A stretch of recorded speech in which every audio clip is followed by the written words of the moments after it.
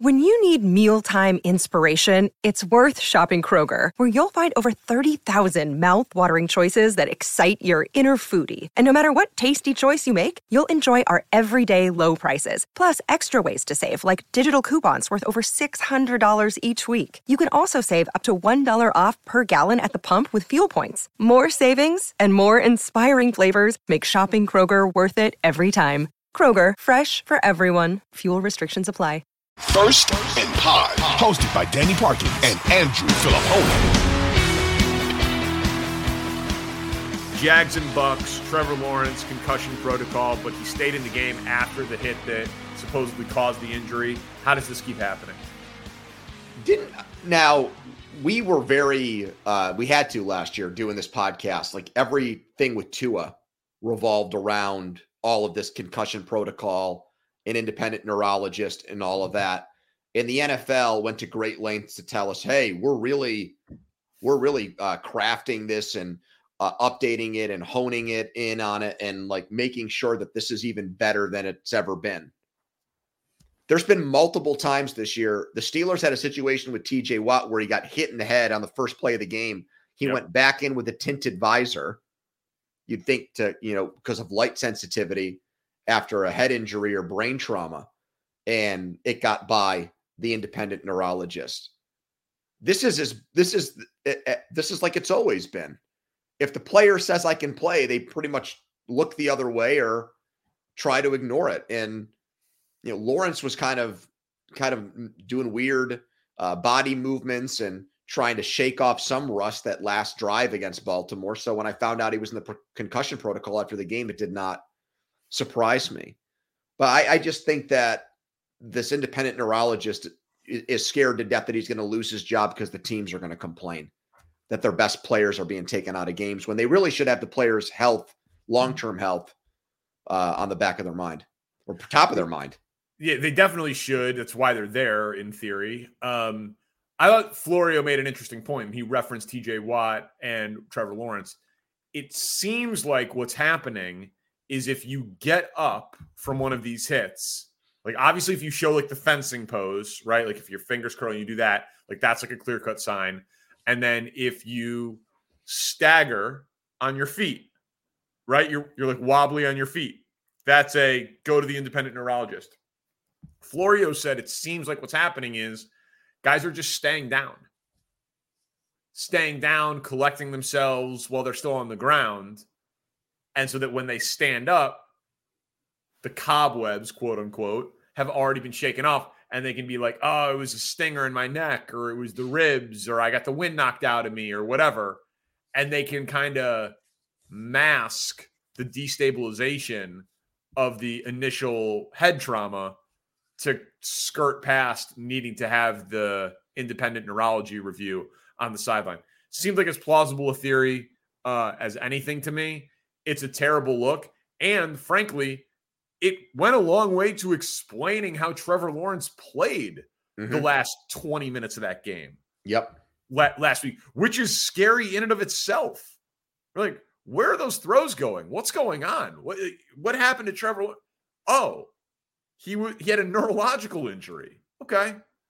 Makes it make a little bit more sense, but it's scary to think about what we're watching now that we actually know what we're watching. Ask me the next one because I want to ask you the next two. Okay. Lions and Vikings. Lions are eyeing their first division title in 30 years. Is that enough for this franchise this year? I think it is, even though at different points, especially early in the season, I think you and I definitely looked at them as a team that had dark horse potential to win the NFC and get to the Super Bowl and do something unprecedented there. Their defense has let them down and betrayed them. We've harped on that for a while. We see eye to eye on the fact that it's not a championship caliber unit. But, I think when you were in Kansas City, I think you lived through this a little bit. The Royals were so bad for so long. When they got good again, and they did eventually win a World Series, but that first year where it looked like, I don't even think they made the playoffs that year. They won like maybe 85 or 86 games. 86. Okay, they fell short, but it's like, oh my God, we haven't had this much fun watching baseball in like 20 years. I think that's what's happening in Detroit here this season. And I think as long as they seal the deal here and don't blow it, I don't see how they're going to lose the division. They'd have to lose out and not get tiebreakers.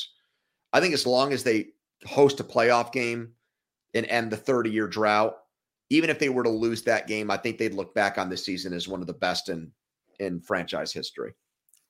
So I agree with almost everything you said, but it is shaping up to be maximum heartbreak. What if the first time that someone wins a playoff game at Ford Field Stafford is Matt Stafford, but he's wearing a Rams jersey, or it's the Packers? Or it could even be the Vikings. I mean, they could still get in with their schedule. If they split with the Lions, win one of these two games, they can get in at 9-8. Yeah. The Packers have just terrorized the division for more consistently than the Vikings. So in terms of like pain scale, I think the Packers would certainly be more painful for the Bears than it would be for the Lions as well. But yeah, it's shaping like, yes, but who the loss in the first round in front of your fans would be to is shaping up to be. It's not like they lose to the Saints, or lose to the Falcons or lose to some sort of anonymous NFC team that makes it as a wild card that just has their day. Losing to Stafford or losing to the Packers would, I think, leave a really, really bad taste in their mouth. We got to go fast after the next question. Colts and Falcons. Yeah. Ritter benched again. I want you to answer this. Better move for Atlanta.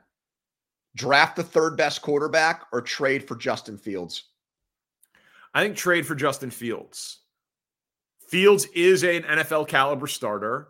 He's from the area. He, on turf in a dome, should prolong what he's able to do in like a special athletic fashion that he's been historically great at on historically one of the worst fields, although the turf has been better this year at Soldier Field. And drafting a quarterback is a crapshoot. And the reason that I'm advocating the Bears to do it is because they can pick any quarterback they want in a great quarterback class. Picking the third quarterback is obviously even more of a crapshoot. Trey Lance was the third quarterback taken in the Justin Fields draft in front of Justin Fields. So I think that giving up a second round pick for Fields and using a top 10 or 12 pick on a cornerstone player at another premium position to help him there, I think is, it's a deep wide receiver draft.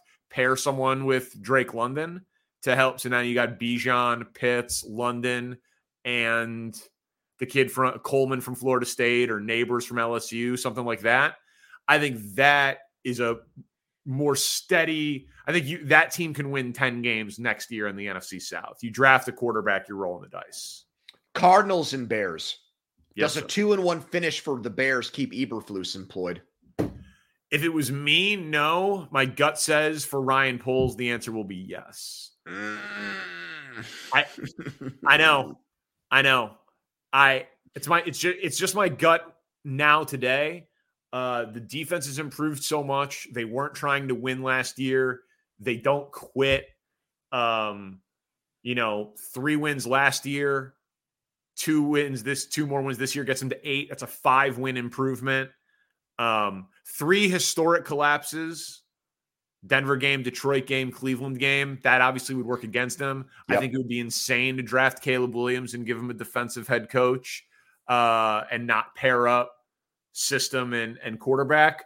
But I would fear 2-1 being enough to keep Eberflus. Yes, I would fear it.